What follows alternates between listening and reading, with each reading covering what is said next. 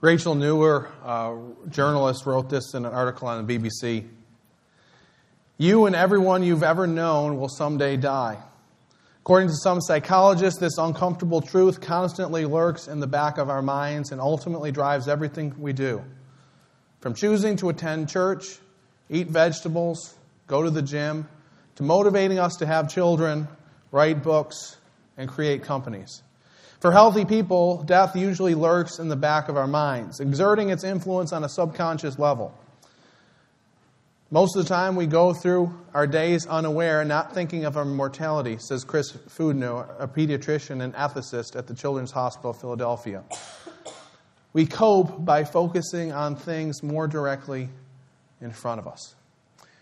Well, welcome to church. Just wanted to encourage you today. Hope you guys have an awesome Easter Sunday.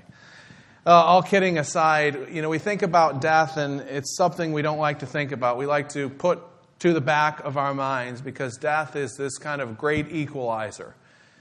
When you're dead, it doesn't matter what you did during your life, in your career, or your relationships. When you're dead, you're dead. And it communicates to us something about us, and it communicates that we're insignificant, that our lives don't matter. And so we try to put death into the back of our minds. We don't like to think about it. We like to hide the fact that it exists. We try to sanitize pictures of death. But death profoundly influences how we live our lives. In fact, research has shown that having the word death appear on a screen for a mere 42.8 milliseconds causes us to change our behavior. And that's so fast that you probably wouldn't even recognize it as coming on the screen.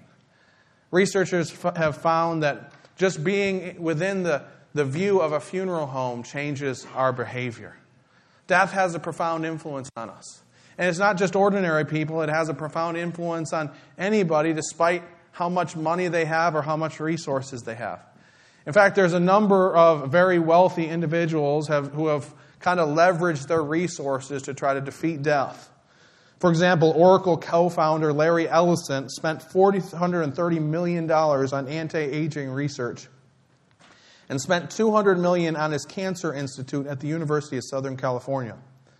He's often been quoted as saying, "That never made sense to me." 2014, Google founders Sergey Brin and Larry Page announced a $1.5 billion research center. They launched Calico, a life extension company focusing on genetic research and development of pharmaceuticals targeting disease associated with old age. In 2016, Amazon founder Jeff Bezos, along with other investors, gave $116 million to a company called Unity Biotechnology, whose aim is targeting cellular mechanisms at the root of age-related diseases. Entrepreneur Dave Asprey, the creator of Bulletproof Coffee, allegedly takes 150 supplements per day, and he hopes to live to be 180 years old. He's already spent over $1 million on treatments for himself to prevent the aging process from occurring. But despite how hard we try, death has a pretty good record. In fact, of people who have tried to stage off death, they've all been unsuccessful. For example, there's a guy by the name of Clive McKay, and he designed a low-calorie diet, and he did research on these rats. And after giving them a very small amount of food over a certain amount of time, that he said that they lived the equivalent of 130 years in human years. So he hoped to live to be over 100 years old by reducing his caloric intake. Though he was healthy, though he was athletic, he ended up having a stroke at 69 and died. There's another man by the name of Roy Wolford. He stuck to a 1,600 calorie a day diet. He wrote a book called A 120-Year Diet. Then he followed it up with a book called Beyond the 120-Year Diet. He had thousands of people who followed his teaching and hoped to live over 100 because of reducing their caloric intake. And yet he died at 79 years old. Nathan Pritikin was one of the foremost proponents of the low-fat diet. He died at age 69, about the same age as Mr. Atkins died, who promoted the opposite, high-fat, low carbs. Died at about the same age. Then there's a guy named Jeremy Rodale. Jeremy Rodale was one of the first people to kind of promote organic farming and sustainable living. And he had a huge following. And he went on the Dick Cavett show in 1971, and while he was being interviewed on that show, he proclaimed how healthy he was. I think one thing I read said that he said that nothing was going to take him off the earth unless he was in a car accident or something like that. And he proclaimed he was going to live over 100. By the end of that interview, he died on the set. He died at age 72 on the set. Now, that's not to say that there aren't things that we can do to improve our lives or to make us live a little longer, that healthy eating is bad, but it's to say that when our time has come, our time has come. Death always wins in that sense. Death hangs over us like a storm that we see coming, but we can never really be fully prepared for.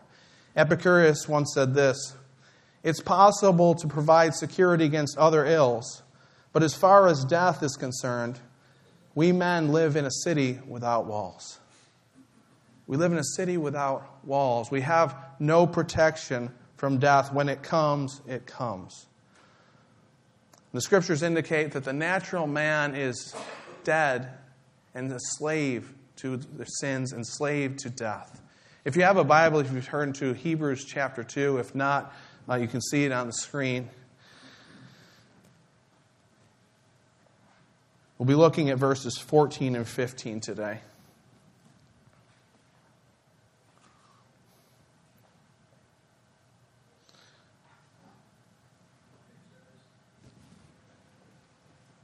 No. 1002 in the Pew Bible. Verse 14 says this: "Since therefore the children share in flesh and blood, he himself likewise partook of the same things, that through death he might destroy the one who has the power of death, that is, the devil, and deliver all those who through fear of death were subject to lifelong slavery." So the Scriptures say that by nature we are subjected to death and we are slaves to death. But today we're here and we're celebrating Easter, that moment when everything changed, when a revolution occurred, when Jesus rose up from the grave and proclaimed once and for all that death no longer needed to be the victor. And this changed everything, and it changes how we live. It's nothing short of a revolution. And this revolution has a number of different ramifications for how we live our lives. It means that we're no longer slaves to death, but we're children of the resurrection. We're no longer slaves to death, but we're children of the resurrection. It means that our lives have no end, that death is not the end for us. For those of us who are believers in Jesus, we'll be one day our bodies will raise again to new life, to spend forever with God. But it also means that there's nothing on this earth that we'll ever miss out on. You know, we think about making things like a bucket list and things that we like to do in our lives. And I think on my life and things that I'd like to do, and I'm relatively young, and I think about some of the things, and I don't know that I'm going to accomplish all of them. I don't know that I'm going to have the resources to do some of the things I'd like to do. But the resurrection shows us that we really will miss out on nothing. That anything we experience here, we'll experience it even greater in heaven. My wife, Stephanie, works downtown near City Hall, and I drive her to work a number of times a week.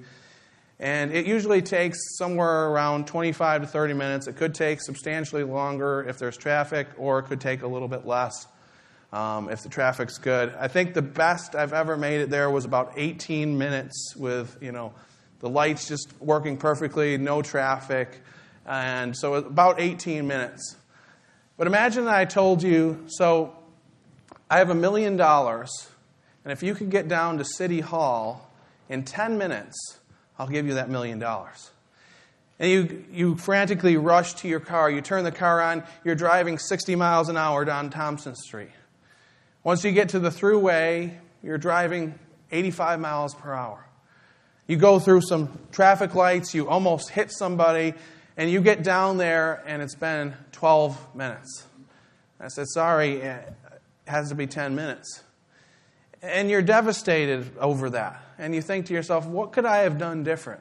If only I would have driven a little bit faster. If only that person wouldn't have been in front of me that was blocking me from going forward. If only there was a little bit less traffic, and you kind of walk through what you did wrong and what you could have done different to get that $1 million. But imagine I told you this. Imagine I told you, I have $1 million, and if you get downtown in 10 minutes, I'll give you a check right now for that $1 million. But if you don't make it in 10 minutes, that's okay. I'll still give you the check. You just have to wait 2 weeks for that check. Now, if that was the case, you'd probably think to yourself, well, I really don't think I can make it down in 10 minutes. And if I tried to, it probably wouldn't be that safe, so I might as well just take a leisurely stroll down there. And if I happen to make it in 10 minutes, I do. If not, I'll get it in 2 weeks. I think that's a picture of how we can live our lives. We can live our lives trying to fit everything in, trying to hold on to every experience as if this life is the only life that matters. But the resurrection shows us that this life is just a taste of what's to come. We don't have to try to cram everything in. We don't have to hold on to every piece of life and every experience. Because when we do that, we ultimately end up disillusioned, dissatisfied. And we're wondering, what did I do wrong? Why didn't I achieve what I wanted to achieve? But when we realize that there's joy waiting for us in heaven that we've never even imagined, that's greater than we could ever experience here, there's this freedom. We don't have to experience everything on this earth. We can be free to know that one day we'll experience it in heaven. The resurrection also reminds us that suffering is temporary. I mean, life is difficulty. We all experience loss. We all experience pain. We all experience health difficulty. It's tough. One author wrote this: a life of hardships and personal suffering is unavoidable. A person must endure many humiliations of the mind and body and expect persons whom they trusted to someday betray them. People inevitably witness the death of their loved ones. We also witness acts of depravity committed by criminals that lurk in every society, and rogue acts of scandal committed by government officials in charge of the public welfare. A person must nonetheless resist personal discouragement, sadness, dejection, and despondency. I must reach an accord with pain, suffering, and anguish, or forevermore be tortured by reality while constantly seeking to escape from the inescapable agony of being. That's just the reality of life. We all experience suffering. If you're not experiencing now, you will experience it. The only hope for our suffering is that this is not the end, that suffering is only temporary. That's the only hope that we can offer to a dying man or a woman who's on their deathbed, who has earthly nothing to look forward to. Everything they experience on this earth will be bad from that point forward. But there's the hope of the gospel, the hope of the resurrection, that it's only temporary. Just hold on. Wait. Joy is coming in the morning. There's a story about a woman who was diagnosed with terminal cancer. She was given 3 months to live. And after she got her affairs in order, she called up her pastor, and she told the pastor how she wanted the service to go, and she told particular scripture passages she wanted read at the funeral service. She described the dress that she wanted to be buried in, and she described how she wanted her favorite Bible to be buried with her. And then they were closing, and the pastor was about to leave, and she remembered one last thing. She said, wait a second, there's one more thing, and this is really important. I want to be buried with a fork in my hand. Pastor looked at her bewildered, and she said, well, I've been coming to church for quite some time, and we would have all these potlucks and all these different social events. And when the main course was finished, inevitably somebody would come around and they would say, just hold on to your fork, dessert is coming. And that was my favorite part of the meal. They would bring out velvety chocolate cake or deep dish apple pie. So she said, when people see me in the casket and they ask, what's the fork about? I want you to tell people, keep your fork. The best is yet to come. That's the reality that the resurrection gives us. The best is yet to come. We don't have to hold on to this life as if this is the only life that matters. We don't have to wallow in our suffering. We can realize that our suffering is coming to an end. But it also means that we don't have to live in the grave any longer.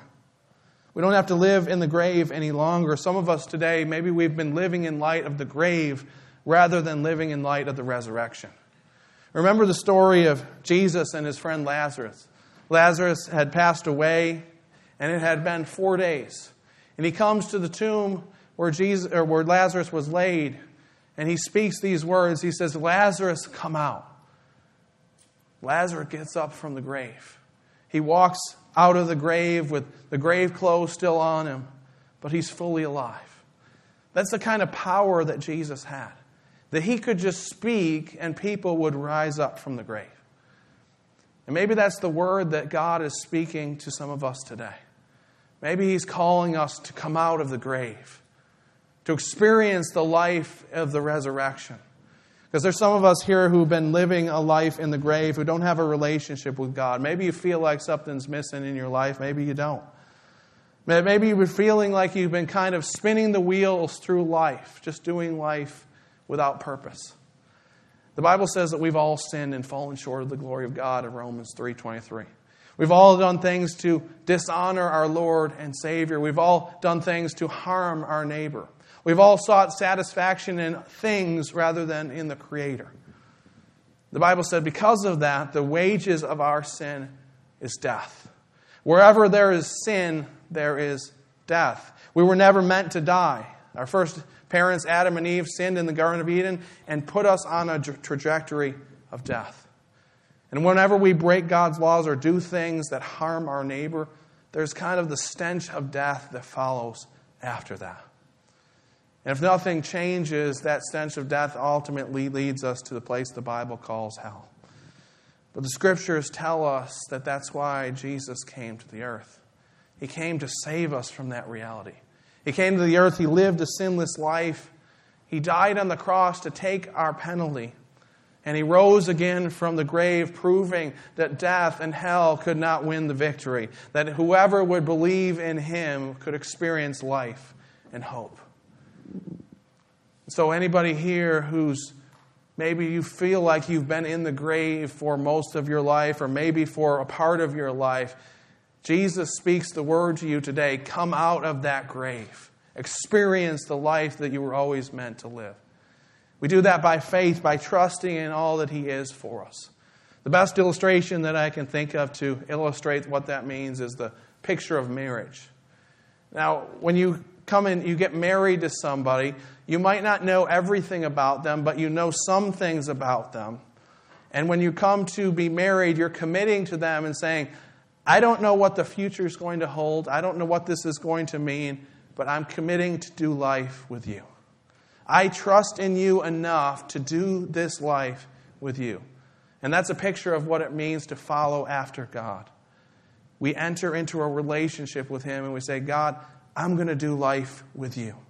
I trust in what you did for me in the cross. I believe in your victory in the resurrection. And I want to do life with you. If there's anybody here who hasn't entered into a relationship with Jesus, I'd love to walk you through that and how to do that in just a few moments.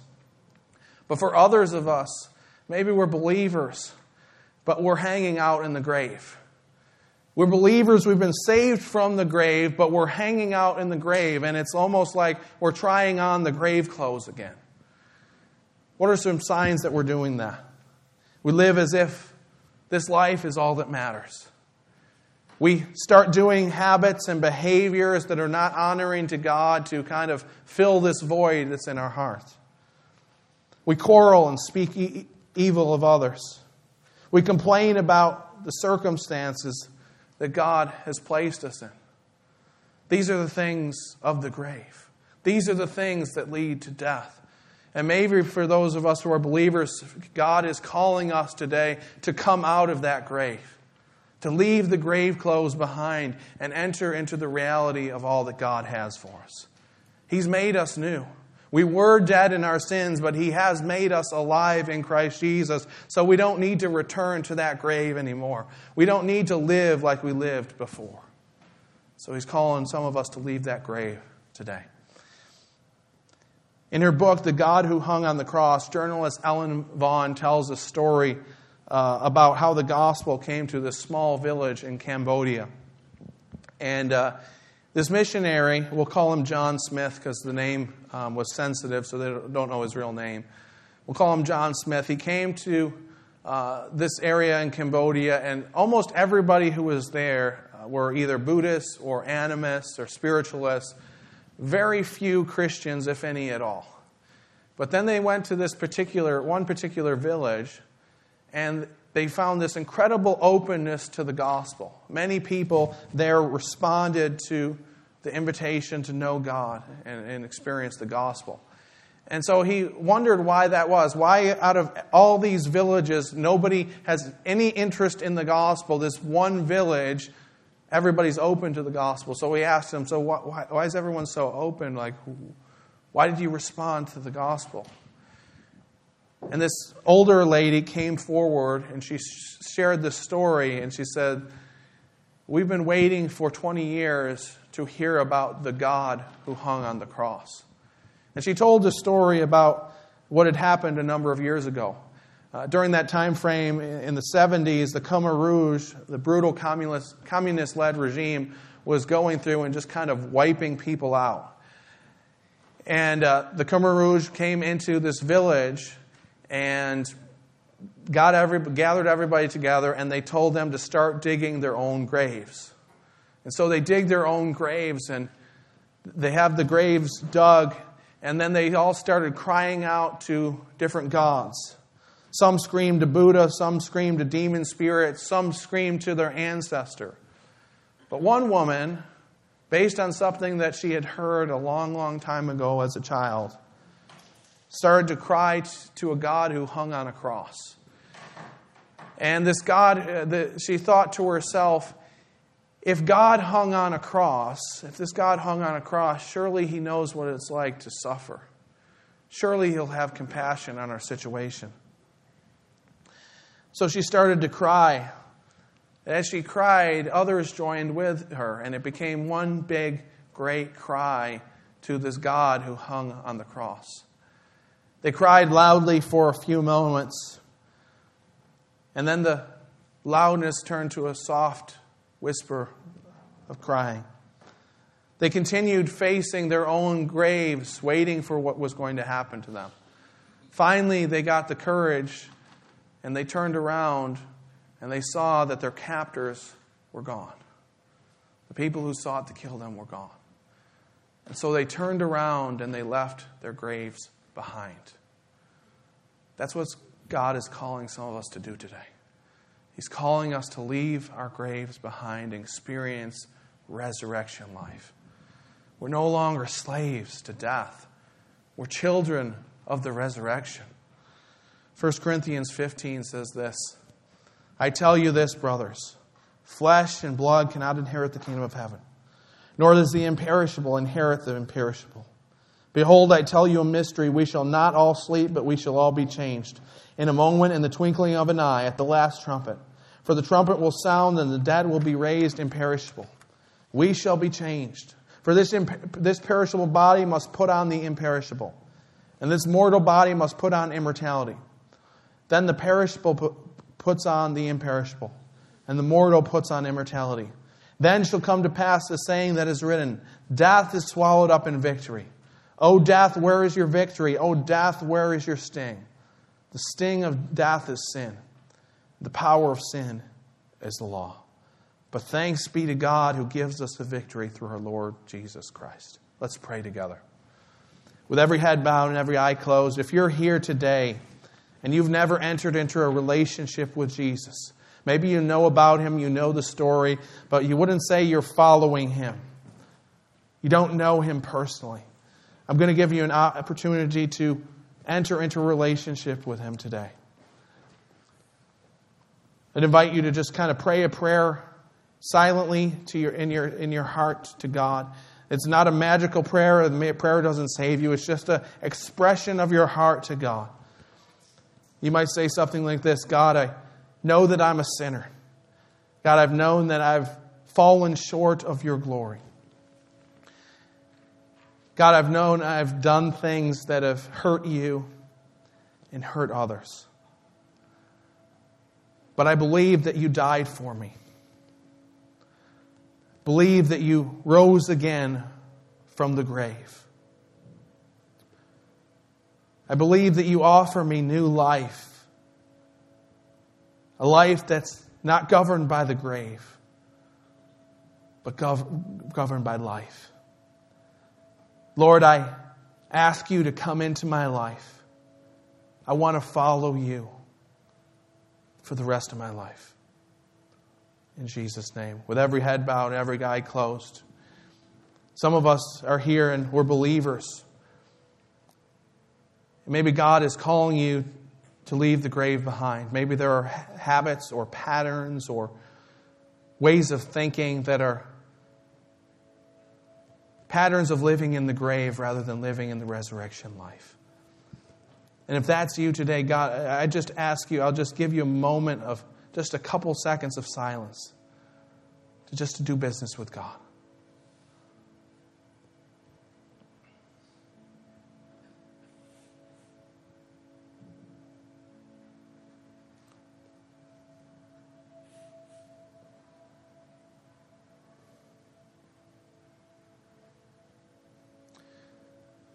God, we thank you for your love for us. We thank you for your grace. We pray for anybody here who has found life today.